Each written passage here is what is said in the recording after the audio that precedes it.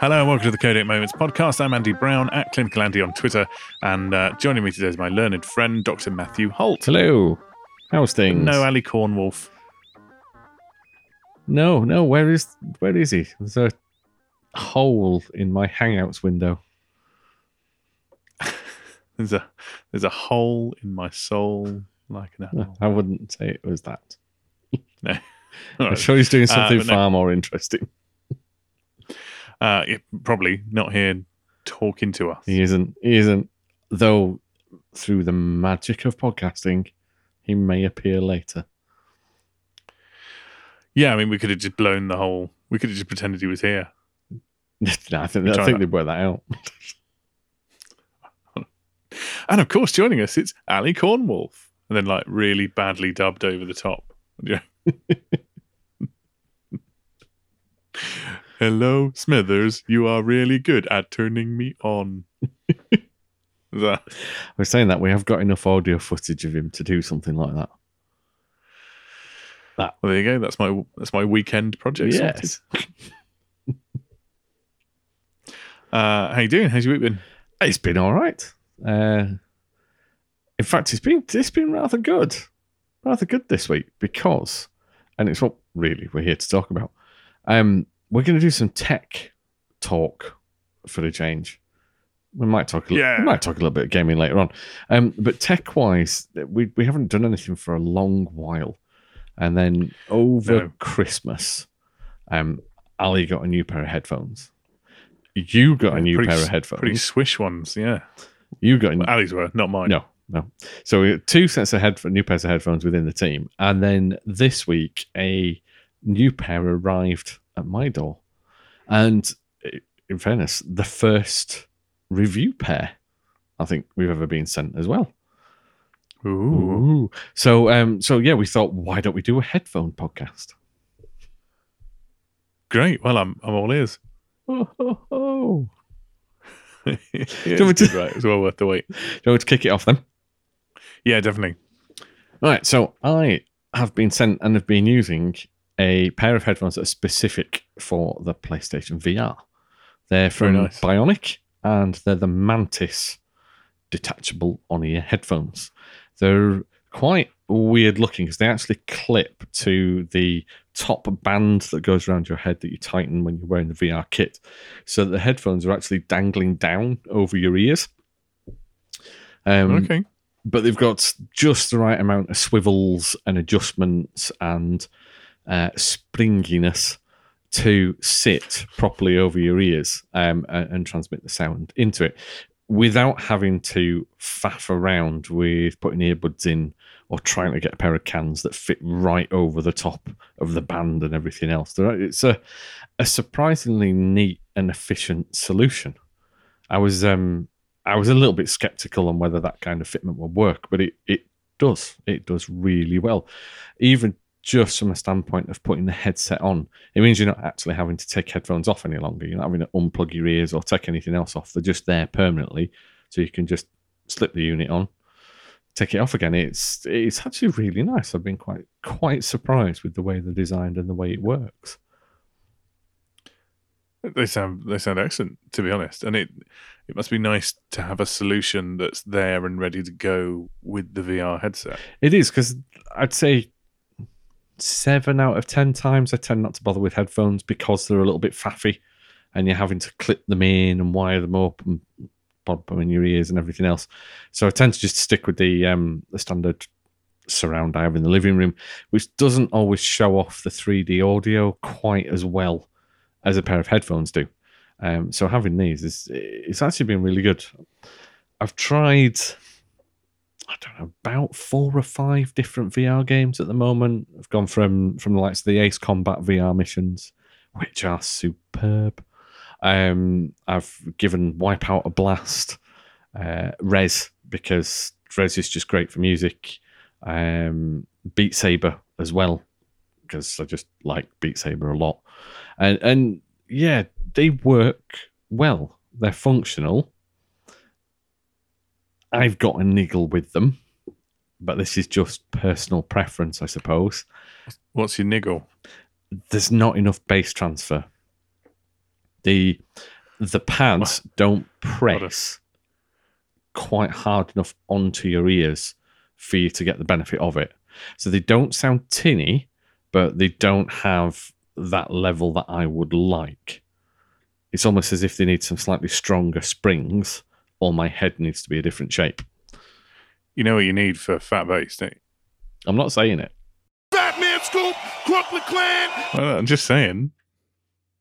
If you want fat bass, you got to think of Fat Man Scoop, Crooklyn Clan. I know, but no, it doesn't quite do it. Now it comes with 2 sets of fitments. You can have them so that it just sits there. You have them so there's a little pair that just sit over your ears, or there's some like big foam cups that come as well. So you could properly cover your entire ear lobe. But again, they are so strangely shaped that actually, if you use those, they don't sit on your head right. They don't actually sit over your ears. They kind of go at a funny angle and let all the sound out and in, and they're not particularly comfortable either. So I basically had to ditch that option before I even started playing anything. I think there's a tweak needed to figure out how they actually sit correctly. But you know, for something that is there, plug and play, and makes the process of putting your VR headset on easier, then actually top notch for that. And the build quality is very good. It's officially licensed, so it's not just a shoddy knockoff that somebody's tried to put out on the market. I'm quite surprised. The packaging on the box is lovely. There's pretty much everything has been with the VR sets. For some reason, I don't know if it's just me that's noticed it, but there's efforts gone into the packaging to make it premium quality. And these do feel like that.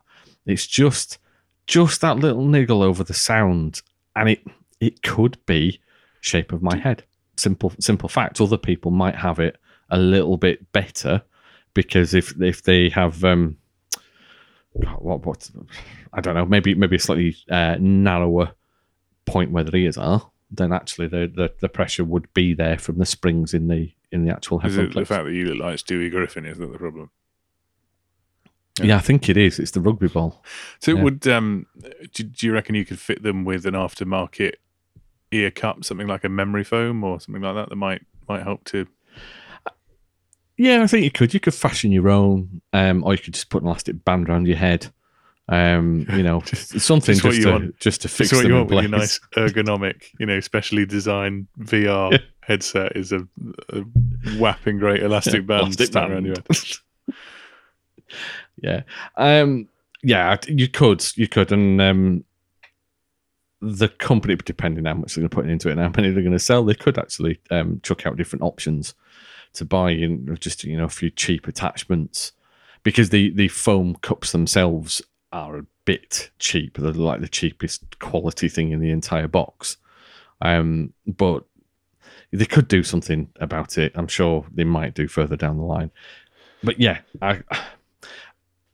I'm a little bit snobbish over my sound, so I'm probably going to be a little bit detrimental on that aspect. But as a device and what they're offering, they work really, really well. I'm quite surprised by how much I've actually enjoyed taking the unit on and off, and the fact you can sort of flick them up so they're not over your ears to hear people in the room as well. You're not having to actually physically unplug them. They work well. Well, I'm glad to hear they're getting some use and that they're good and nicely designed. If you're snobbish about your audio, then you're gonna love what my mum got me for Christmas. Go on, then. My mum, knowing I like music and listening to podcasts and audiobooks and stuff, and I don't know, talking on the phone when I'm out and about. Oh yeah, well, this is the all-in-one solution for winter. Hold on, let me just pop it on for you. Get you full effect. Hold on. Doesn't really work with my kind of fashion show. Work with my Sennheiser HD25s on, but hold on. Oh yeah, it's a beanie hat. But not only that, it's a Bluetooth beanie hat. Oh yeah. Man, the audio quality on this is passable. Indescribable. It's all right. It's not bad. I mean, considering essentially it's a small pair of speakers through wool.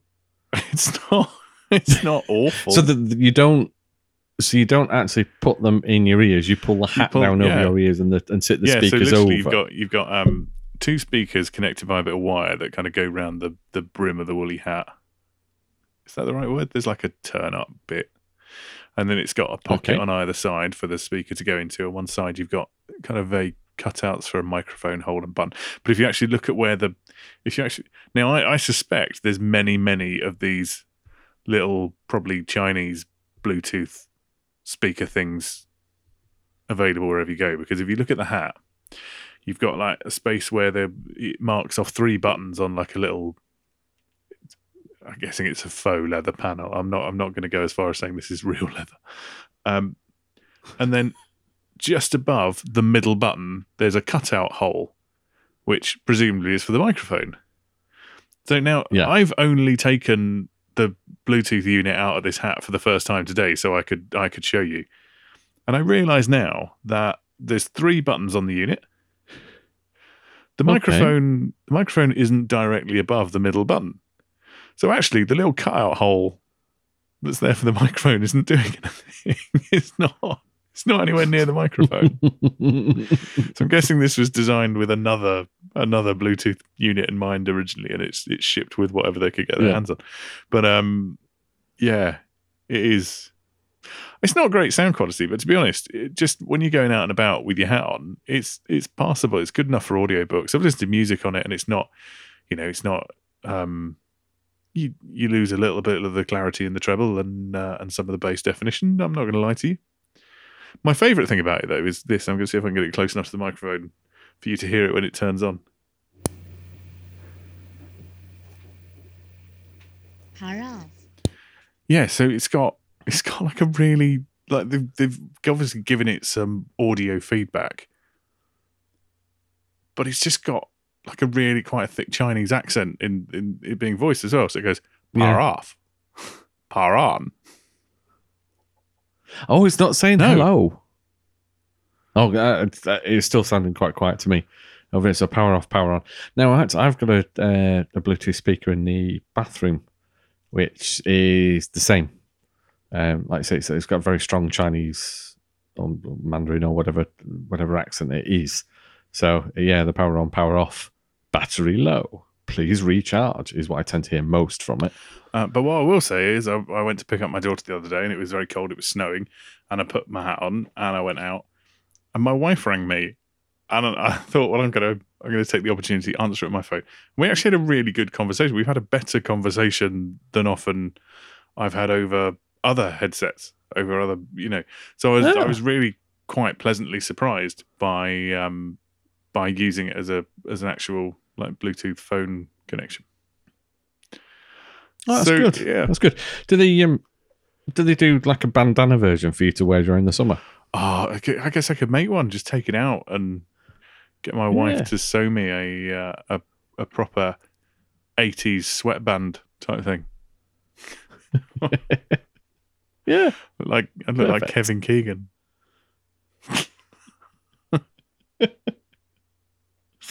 No, I mean they do always look like a nice idea.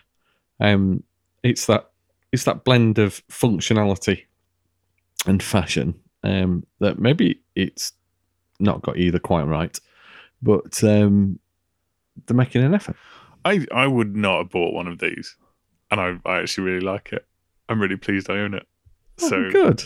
It's made me think I might buy more dodgy Bluetooth tat. Well, there's looking out for the when they come into some kind of reasonable price. Is it Nike have announced their Bluetooth trainers this last week that are going to do full sort of measurements? They're targeting them at basketball players to begin with. No, I hadn't seen this. I don't know if it's Nike. I'm sure it's Nike.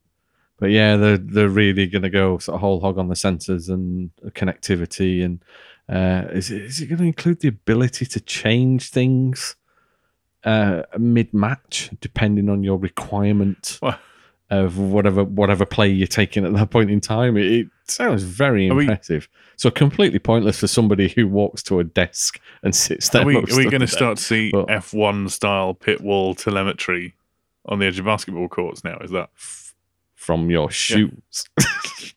Yeah, probably. Oh, there we go. Yeah, you're pronating a little bit too much there. You need to perhaps slip an insole in.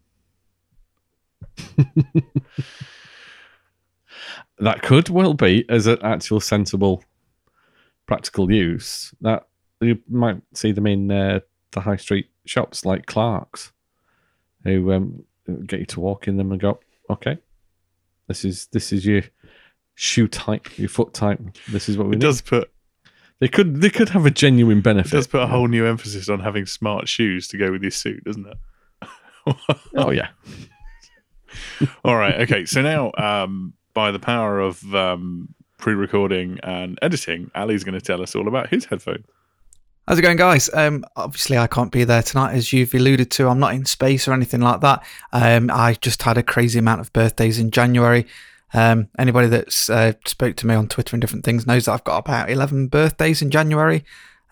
Busy month for my family. Don't know why March, April time's a busy month for my household or my family and in-laws and different things. But it is. So there we go. So anyway, headphones. We're here to talk about headphones. So I have got, for Christmas, my beautiful wife brought me a set of Razer Thresher headphones for the Xbox One. As everyone knows me that I do a lot of online racing. Most Sunday nights you can catch me on YouTube doing a series race that I do on Delta Online Racing, and wires become a bit of a problem. I did have some Astro A40s, I think they were, the Halo edition headphones, and they were really, really good. They had a little mixer on it that plugged into the bottom of the Xbox One controller, and there was also another lead that I could use to plug it into any other console, although the mute button on that lead was a bit funny. So I only really used them for my Xbox. They started to pack up a little bit, and I was after something else anyway, because I think it was early 2018 when Microsoft kind of released a bit of their software, if you like, to allow third-party suppliers and accessory makers to able to use their wireless connectivity, which is something Microsoft are normally pretty cagey with, to be fair. So the Razer Thresher headphones connect to the Xbox as if it was a controller, which is really, really good because a few things. One, you can turn the Xbox on with your headset. Not too sure why you would want to do that to an extent, because you kind of need your controller. Although I've got a Logitech Harmony, so I could turn it on and listen to a film or watch a film and not have to use a controller at all. But you know, I'm got random technology, as you guys know, so it's a bit pointless. But it also turns itself off. So when you turn off the controller, the Xbox, sorry, it also turns off the controller and the headset, which saves battery power, because I'm sure everyone at some point has had a long game session. You may have got frustrated, turned off your PS4, your Xbox, whatever, and then you've left your headset on. You go back to use it, and it's dead as a dodo. Not great. While we're on the subject, it's got a 16-hour, this is what's in the tech specs, 16-hour playtime. So that is pretty good. It charges up via micro USB, and it is completely wireless. There's dials either side on the headset, so the right cup actually controls the game volume, and you can also press that like rocker switch thing in, and that will mute the headset if needs be. And then on the other side, you can mute it again. It's also got the power button, the charger, and you can balance it between game volume and chat, which is pretty nice. You also press that in and it'll mute the mic. The mic is quite funky, retractable, so it doesn't come out too far, but it does pull out, and then you can also push it back in when you're not using it, which is a nice little feature. Some of them you detach, and if you're anything like me, you'll lose them and different things. And when you do mute the mic, it does have like a little red LED around the edge. Quite subtle, but just something that you'll notice at the side of your, out the corner of your eye. Because we've all done it, we've all been playing online, and you've muted yourself to speak to your other half or shout at the cat, whatever. And then you start having a conversation with someone and you're like, why is everyone ignoring me? Oh, it's because I'm on mute. We've all done it.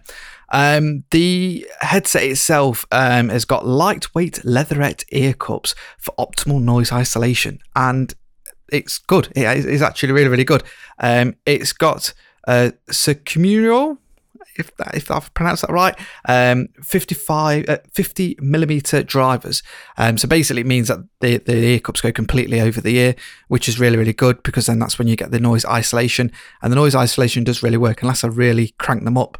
If I'm sat next to my wife, she can't really hear anything that's going on in the headset other than me shouting, because I can't hear my own voice, which can be a little bit of a problem. You can also take the cups off to clean them, but you can also replace them as well. So the actual cushioning has got a nice little snap feature. Pull them off and you can get other ones, and you can get cooling ones and stuff like that. I can't say I really suffer from hot ears, but you can get cooling ear cups on the Razer website to add them on, or to replace them, sorry. But you can also get replacement ones if you need to, and I think you can get ones that have got slightly smaller cups as well, so like the inner bit that goes around your ear, you can get slightly bigger and smaller ones, and oval or round ones and different things. But what comes in the box is really, really good.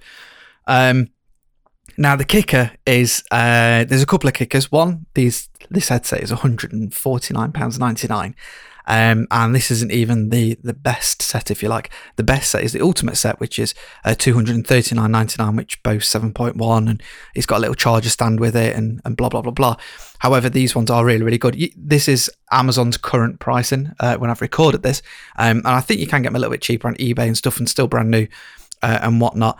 But I suppose if you did get them secondhand and they're in good nick, you could just buy yourself a set of the ear cups and swap them out. And on the website, I think they're only about £15, which isn't too bad. They might be even a little bit cheaper than that. The headset also has Windows Sonic Virtual Sound, but I've noticed on the Xbox it also works with Dolby Atmos. I've got the Dolby Atmos app as well, and the app is kind of like a noise studio type of thing. So it's kind of got random Atmos video, but also the sound, so it comes around the room and different things like that. So it's really good for my stereo system that I've got, my surround sound, but also works on the ear cups as well. Some of the bits you do have to pay for, though they have offers quite frequently where you can get it for pittance or for free. But yeah, that's really good. So it does work with that, although it does just say on the box that it is Windows Sonic. It does a little bit of everything. So yeah, that's the headsets, or the headset that I've got. Really, really good, worth every penny, especially when I'm racing. I don't have to worry about my headset cutting out, or when I'm racing on a Sunday night, I've got my controller plugged in, my headset plugged into the controller. And then I've got a cable that goes from my controller into the back of my Xbox One to keep it on, because when it's on battery, it turns itself off, which is a real pain. But then obviously I've got my wheel set up and everything, and cables everywhere. And if I'm hosting and I've got to put people's times in from qualifying, this just is fantastic. It's worth every penny. The other downside to it is it only works on the Xbox One or your PC if you've got the wireless dongle to connect a controller to your PC. I think Mac, but I'm not 100% sure on that one. So it is purely Xbox/PC if you've got the adapter. So that does make that £149.99 a little bit salty. I do have a separate headset for my PS4, but for me it's worth every penny because of the racing and things that I do, where I don't need all the cables and different things. And I've already used it I've charged it up probably 2 or 3 times since Christmas, because the amount I use it, racing 2 to 3 hours a night on a Sunday, plus practice sessions and different things like that. So anyway, I've taken up enough of your time. They are the Razer Thresher headsets. There is a PS4 version as well. Not sure what that's like and what the differences are, and then obviously that Ultimate Edition as well. But if you are after something like this, it's got a 2 years warranty, and it's worth every penny. The sound on it's amazing. I know Matt just mentioned about his headset not having particularly good bass. these are phenomenal. There's one of the sound clips on the Atmos app. It's got a really bassy thunder and lightning kind of effect and different things. And yeah, it's unbelievable for a pair of headphones. So anyway, that's me. I won't waffle on too much longer, and I won't do 45 minutes like you guys say. So I'll speak to you all when I'm next on another episode. Wow, they sound great, don't they? I'm well jealous of that brand of headphones that he got. When he got them. Yes. Yeah. They have the appropriate colour and do exactly what he needs. I like that they did what he needed them to. He could hear things through them. And he was in reality, able to talk. he did actually send us some crib notes about these, and he was saying that the good thing about them was they acted like a controller. So when you turn off your Xbox, it turns off the headphones as well, which is quite useful because the number of times I've forgotten to switch off a Bluetooth device and it's ended up either staying connected and then wearing its battery down when I've actually needed to use it. The other thing he was saying, it's good for the racing wheel, for when he's using the racing gear. He doesn't basically have to have his controller set up and switched on, because I find this when I'm downstairs. I've got this lovely Astro set of cans. I've got the mix amp here in front of me in my office because when I'm sat on the sofa, I don't actually want cables trailing all the way across, so I just tend to plug the rather lovely headphones straight into the PS4 controller, and I'm not getting the full benefit of them, but it's a bit more practical. But even then, when you're using your racing setup, having your controller there with headphones just plugged into it is still a little bit awkward, isn't it? It is a bit awkward, and as someone who has raced with Ali a few times and had his controller turn itself off and his headphones go, it's quite strange. Oh, of course, yeah, because that's the thing with the Xbox. The Xbox controllers do that after quite a short amount of time. Yeah, and so hopefully that's going to make a big difference to him, and they do sound like a lovely set of Razer headphones. I do quite like the look of them, but I like the look of your Astros as well. But it's the same kind of thing. I wouldn't want the wires trailing across the living room, so I've just got the sort of the standard Sony wireless ones, and they're great for standard in-game play. But we've noticed if we have attempted to record anything, the actual mic quality is poor. It's perfectly serviceable for just in-game chat, but if you're trying to do anything fancier than that with it, it's no good. Yeah, there you go. Well, we'll have to have a listen to him in game and on the stream and see how he sounds then. Yeah, see how they do. All right, good stuff. So that's it. Headphones done. Yeah, done. 15 minutes. Goodbye. Yeah. We don't know yet. Ali might have gone for like 45 minutes about his headphones. We just don't know. Yeah, could well have done. Could have gone through his PowerPoint presentation. We aren't joking. No, we do have a couple of listener questions. Do you think Kev would mind me borrowing this? You got to say borrowing what? Borrowing what? Listener mail. Oh no! They've written to us. We should respond. He might not. I do. All right. How about You've got mail. Yeah, that's better. Took it out from about 22 years ago, but that'll do. Right. Okay. So yeah, we did get a couple of questions actually, and both from people called Stuart. Yeah, I mean it happens. That's our fan base. What's your key demographic? People called Stuart who enjoy video games. No wonder we're niche. There's more than you think. So, do you want got Stuart N or Stuart C? Stuart N. Stuart N. So Stuart Neal actually. Wow, that is a very good blinding system. I didn't have an idea who you were talking about.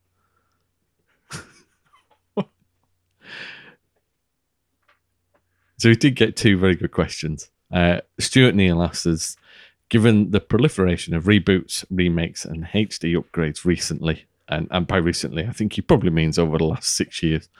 What's the most obscure game from at least 10 years ago that we would actually buy again without hesitation? You know what? It's actually quite tough because I started to think about least known and the most obscure. And the trouble is I keep going back to relatively well-known games that I'd like to buy again. I would take another remaster of Splinter Cell. Okay. I would say the blindingly obvious. I'd love a proper remake of Metal Gear Solid. Yeah. I could see that. Like they've done with Resident Evil 2, give it a proper overhaul. The trouble is, I can't think of really obscure ones. I've thought even way back to PS1. And the best I could come up with for obscure is I really enjoyed a game called RC Stunt Copter. And could live with an update of that. But as long as it kind of updated itself to drones rather than helicopters. Yeah, that would make sense. So maybe RC Stunt Copter is the most obscure game that I would probably buy again if they remade it. I've got two that I'd like to mention. Is that allowed? Yeah, because the first one, there was a first-person shooter in the late 90s called Sin. You play this crazy dreadlocked copper who's just on a murder gun rampage around the city to I don't even remember what the story was, but it was probably something justice related. And you've got like a sidekick who's, I guess, in the office guiding you, giving you the mission directives and stuff, who now I look back, I think was probably Otacon. But I'd quite like to see that done in a modern way, because actually it was a really interesting first-person shooter, and it was one of the first ones, like Duke Nukem started to add more contextual environmental stuff. It was a bit like that, had a bit of that in it, and it was just a bit more interesting than a lot of the first-person shooter stuff that came out. And I'm always surprised it wasn't more popular than it was. Yeah. So I'd like to see that.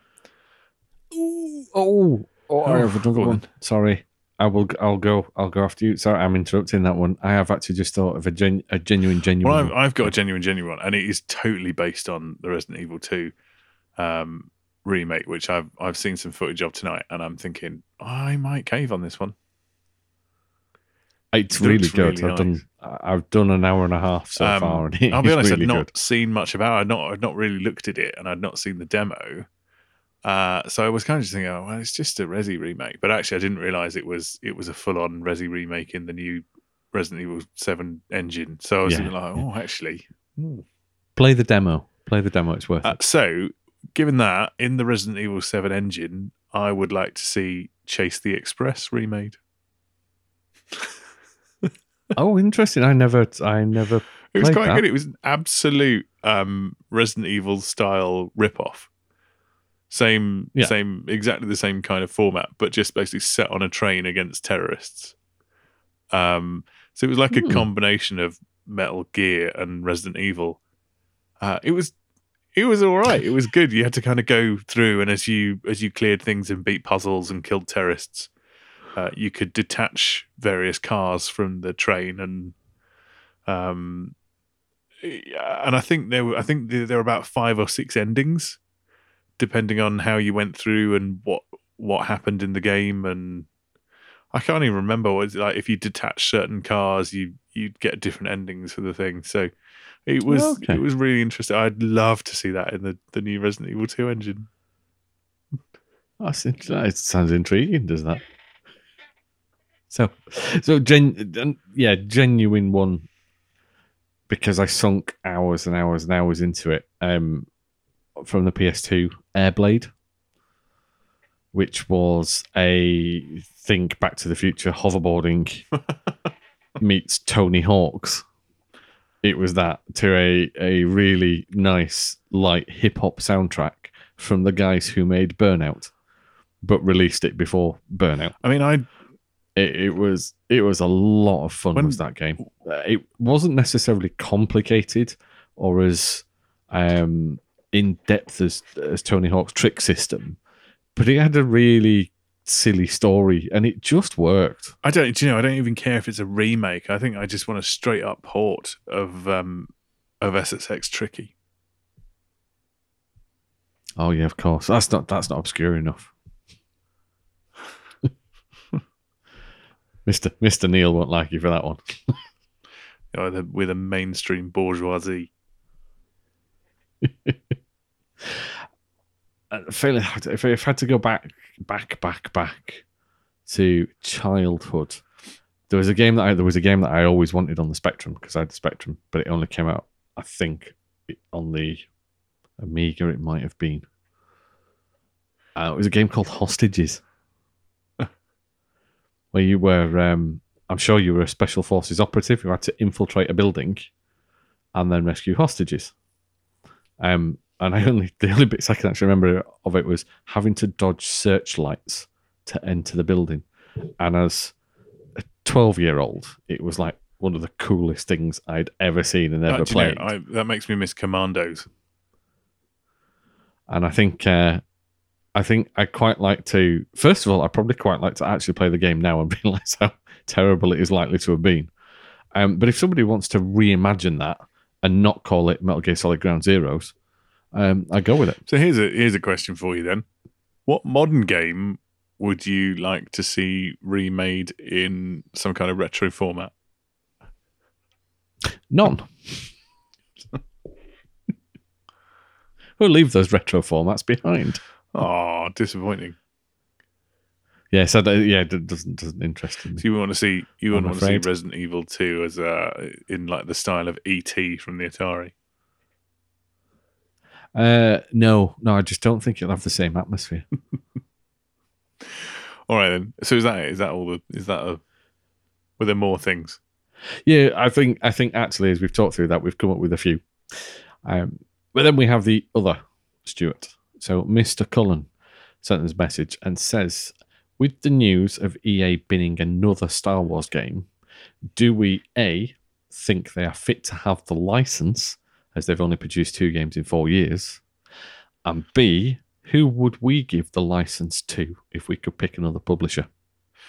Yeah, no, I mean, I don't know about not fit to have the license. Personally, I quite like Battlefront 2, and there was a lot of, there's been a lot of issues around the loot boxes and things, and EA have eaten crow on a lot of it, let's be honest.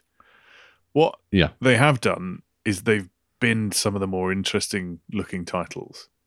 And let's be honest, the Battlefront series could have been a really, really awesome shooter. I think they probably instead of releasing 2 of those in short succession, they should have supported Battlefront for longer, built it into a bigger thing, and then released a different style of game. And I'm really sad that we'll probably never see 1313.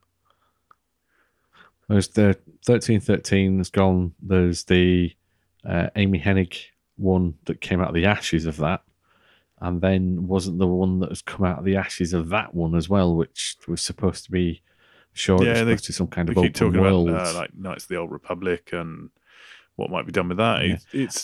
It's a shame. It's a shame they haven't been. I suppose they're just not. They're not held their nerve with it. No, I don't think they have the confidence to put out a decent single player game. And I think that's because they're a metrics-driven entity who are kind of fixated now on this multiplayer model, and you see them chipping away more and more at the actual single-player campaign stuff in their releases. Yeah, they wasn't going the way of Activision. They're just ditching it. Slowly but surely, it's going, and you can't make money out of, or at least they don't think they can make money out of a single player game. They tried it with Dead Space 3. People didn't like that. I liked Dead Space 3. You could completely ignore the monetization bits, but that's where they tried to fit the model in. And yeah, people don't want that. People just want, I think with Star Wars, people do want a solid single player experience, and they want a solid multiplayer experience, but they don't want it necessarily from the same game and the same game type. and I think they've ditched the best chance of coming up with a solid single player game. So that leading into the second part of the question, who would I give the license to? It's going to sound really obvious, but I'd give it to Naughty Dog. And I would get them to reskin one of Nathan Drake's adventures just as a Star Wars game. It's obviously they'll retool it with the story a bit and everything else, environments, but that would play fantastically for some kind of smuggler's adventure. Nathan Drake is virtually Han Solo as it is. It would work. I think they'd make a fantastic story-driven single-player game that would tick all the boxes. I'd chuck it to them. I'd go in a different direction. Yeah. So, which developer do we know who can put together massive, big set pieces, epic scale, really, really great kind of story-driven first-person shooters with kind of epic sci-fi scale? I'm thinking of Bungie. Yeah, Bungie. Yeah, that's exactly who I think it should go to. I think they should take a step back. I think their vision of what Destiny should have been was completely different to Activision's. I think a lot of what we've seen in Destiny and Destiny 2 is Activision's hand on the rudder of what Bungie wanted to make. And I think now they're out there on their own. Actually, it would be really interesting to see a Star Wars game from Bungie. But do you think it'd be back to that multiplayer mode, a model, or would it be a single player driven, potentially co-op maybe? No, I hope they'd go back to some kind of campaign format that they could hopefully use their skill and expertise and time to actually do their own thing on and integrate the multiplayer aspects into it. Okay. Well, interesting. Very interesting. Yeah, I'd like to see Bungie do it. Yeah, no, that's an interesting idea. And the other one I thought of as well in a similar vein was Guerrilla. Ah, yes. Now I think they've kind of really found their feet with Horizon and what they did there, and I think they could pull off the open world. I think as well the story. You look at the Killzone series and then you look at Horizon. I think they're a company that take their time to develop IPs. Yeah. And I think given time, I think they could come up with an interesting twist on a Star Wars game. And I think it would be, I don't think it would be too similar to Killzone or Horizon. I think they could take it in its own direction. But again, it's time. What it needs is time. And I don't necessarily think 2 games in 4 years is actually a bad thing. I just think they should have been different games. Yeah. If you think about the rate they got churned out at around the time of the prequel films, were we getting 2 games a year, if not more?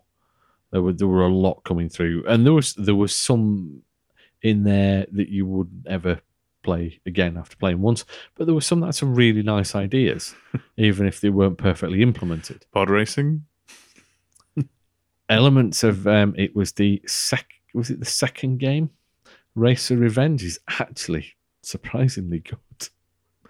The Starfighter game, the first Starfighter game was pretty good. There was one Jedi Power Battles, which was like a side-scrolling platformer, which actually did have some lovely little elements to it that worked really well. Unfortunately, Lego came along and just blew everybody out of the water with their Star Wars interpretation, and nobody could live up to that, I don't think. And yeah, it's interesting. It's interesting.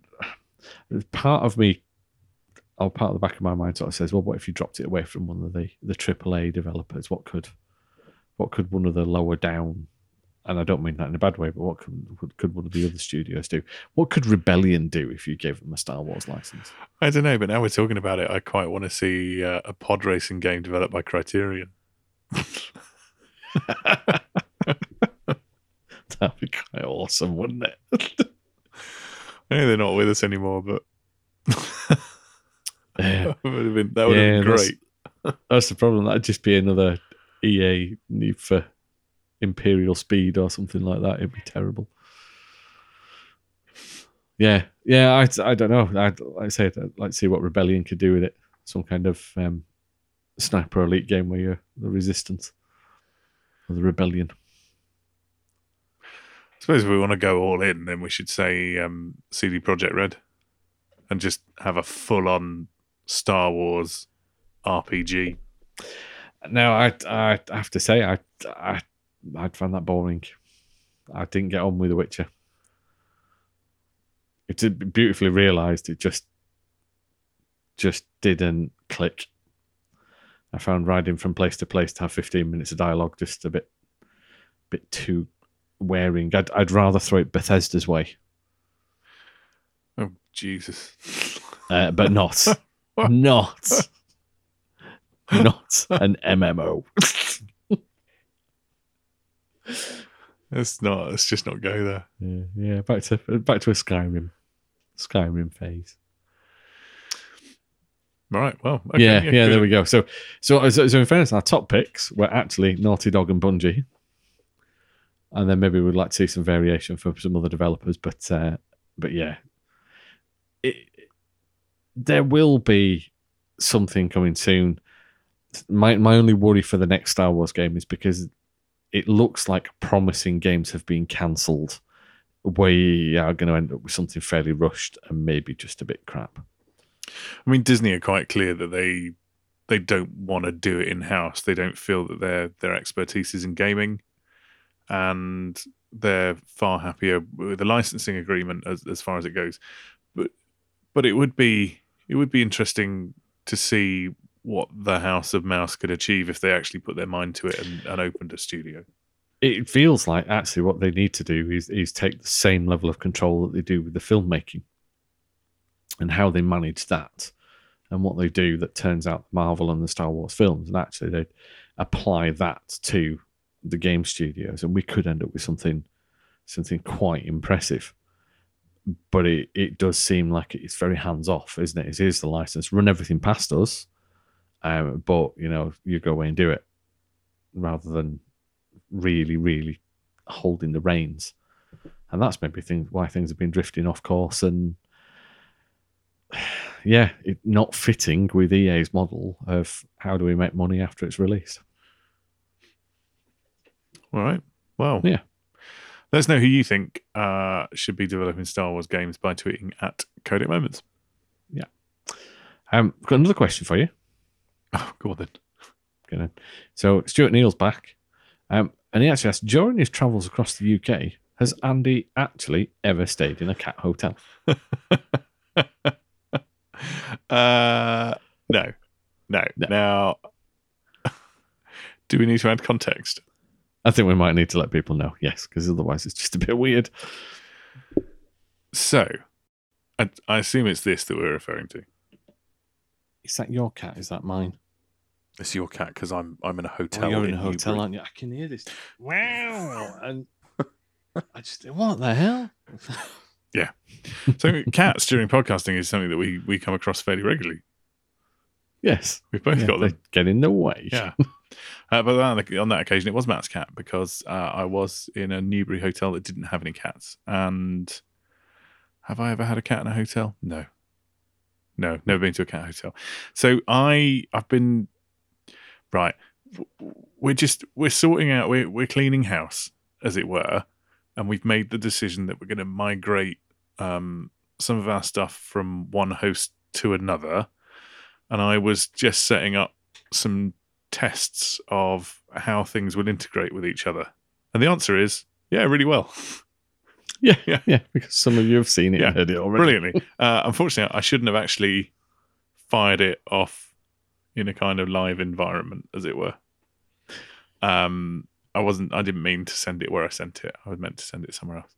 So yeah, if you do see over the next couple of weeks random audio on YouTube, Twitter, Facebook, anywhere like that, that's me. That's my fault. Sorry. The question is, I actually deleted that. Although I believe it's still on our YouTube now because it's published there. I'm going to leave it there. But the question is, should I reinstigate the Cat Hotel audio as its own podcast episode on our feed? Yeah, all 15 seconds. Yeah. So if you'd like to see the cat audio kind of put back on the podcast feed as its rightful place, then let me know and I'll do that. So yeah, long story short, we're shifting things around. You might see some weird stuff over the next couple of weeks. If it's old podcast episodes, please go and listen to them. Yeah.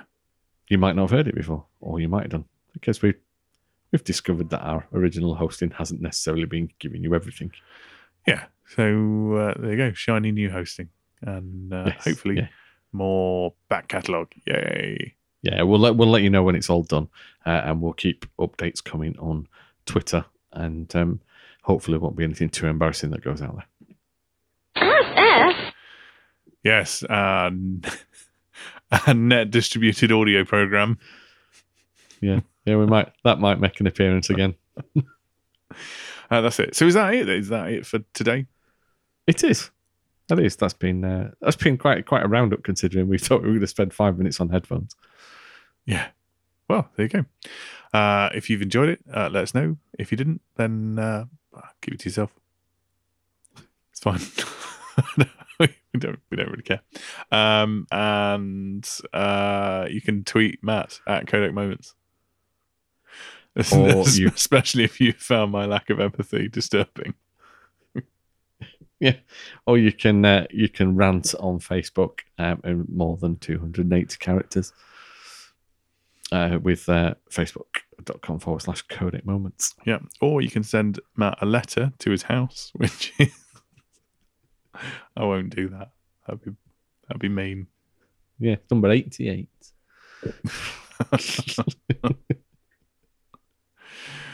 Don't know where you mean. Right. So thank you very much for listening, and we will be back with the Kodak Momentum update. Certainly will. Bye. Bye. Bye, Ali. Oh yeah, bye, Ali.